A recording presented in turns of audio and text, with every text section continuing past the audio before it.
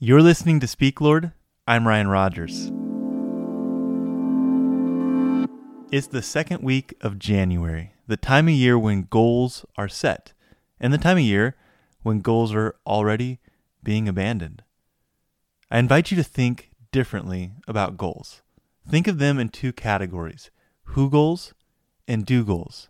I first heard these terms on the Craig Groeschel Leadership Podcast.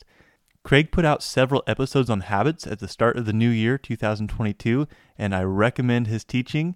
In episode 104, he mentions who goals and do goals.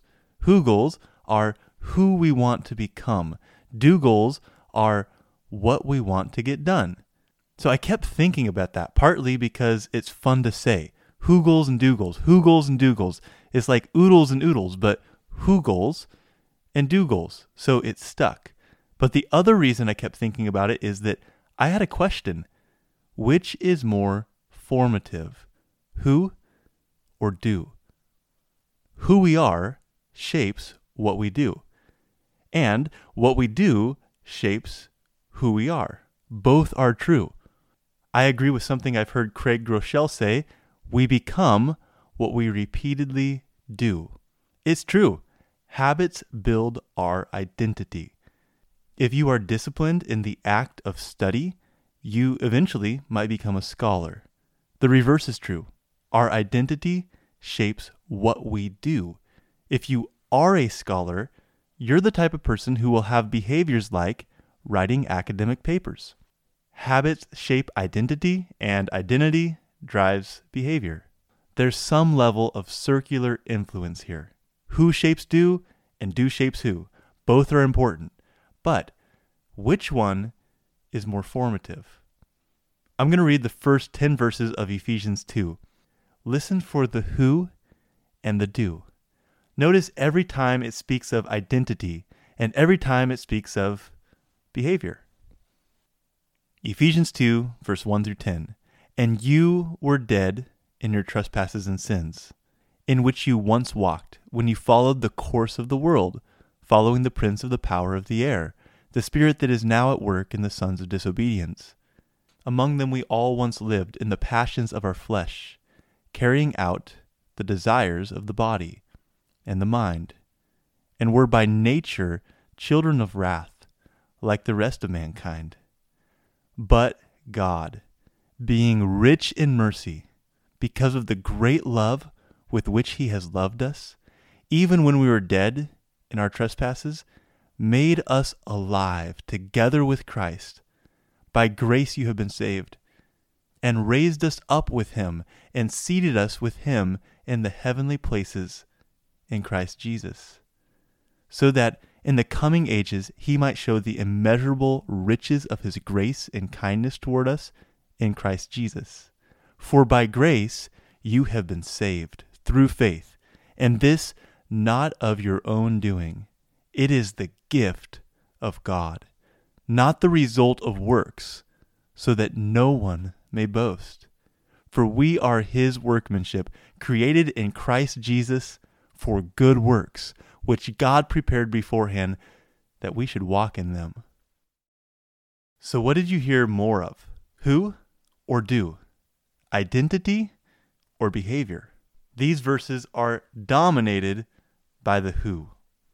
They root our good works in our identity in Christ. They present the do flowing out of the who. There is some of both right at the beginning. We see who we are in that we were dead in our sins, and we see what we did in that we followed the course of this world. But the major teaching on the who comes in the middle of the text when Paul describes our identity in Christ. We are loved.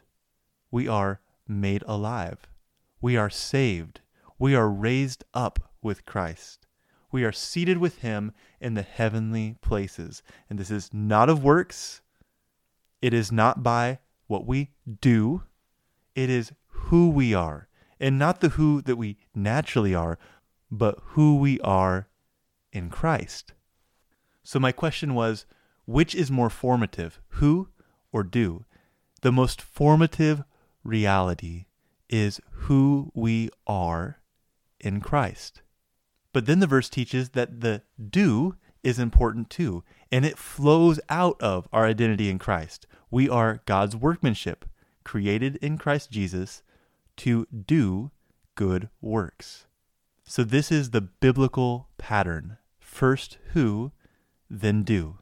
It is because we are loved by Jesus and saved by his grace, and that is who we are, that we become a person whose life is filled with good works.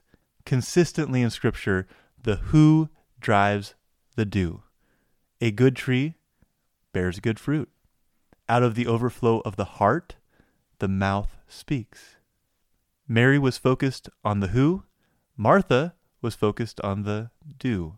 When Jesus called his 12 disciples, he called them to the who before the do. Listen to this, Mark 3:14. And he appointed 12 that they might be with him, and that he might send them out to preach. Being with him is the who, and going out to preach is the do. The who comes first. Our identity in Christ is the greatest driver of positive behavior. There's a phrase that was embedded in me through repetition in university. It is that ministry flows out of being. See, ministry is not forced out of doing. It flows out of being. Who goals and do goals, both are important. Go ahead and make some do goals. Do you want to exercise 3 times a week? Do you want to organize your garage before summer? Do you want to serve regularly in your church? Do you want to attend church more regularly? Do you want to finally finish painting the basement? Those are all do goals, and they're all good. But for deeper change, set a who goal. And the root of that who goal is your identity in Christ. Who do you want to become in 2023? What promise of Christ will you start believing about your identity? How will you step into that identity that Jesus has for you? Do you want to become a patient parent, a passionate leader, a loving spouse? Do you want to live forgiven, purified, disciplined, in love with Jesus? Who is God calling you to become? God's focus is consistently on character over accomplishment, on attitude over action, on being over doing. So set a who goal and let that inform all your do goals. What is your who goal for 2023? How is God speaking to you? Speak, Lord. Your servant is listening. Thank you for listening to Speak, Lord. You can find more of Speak, Lord at PastorRyanRogers.com or by searching for Speak, Lord wherever you get podcasts.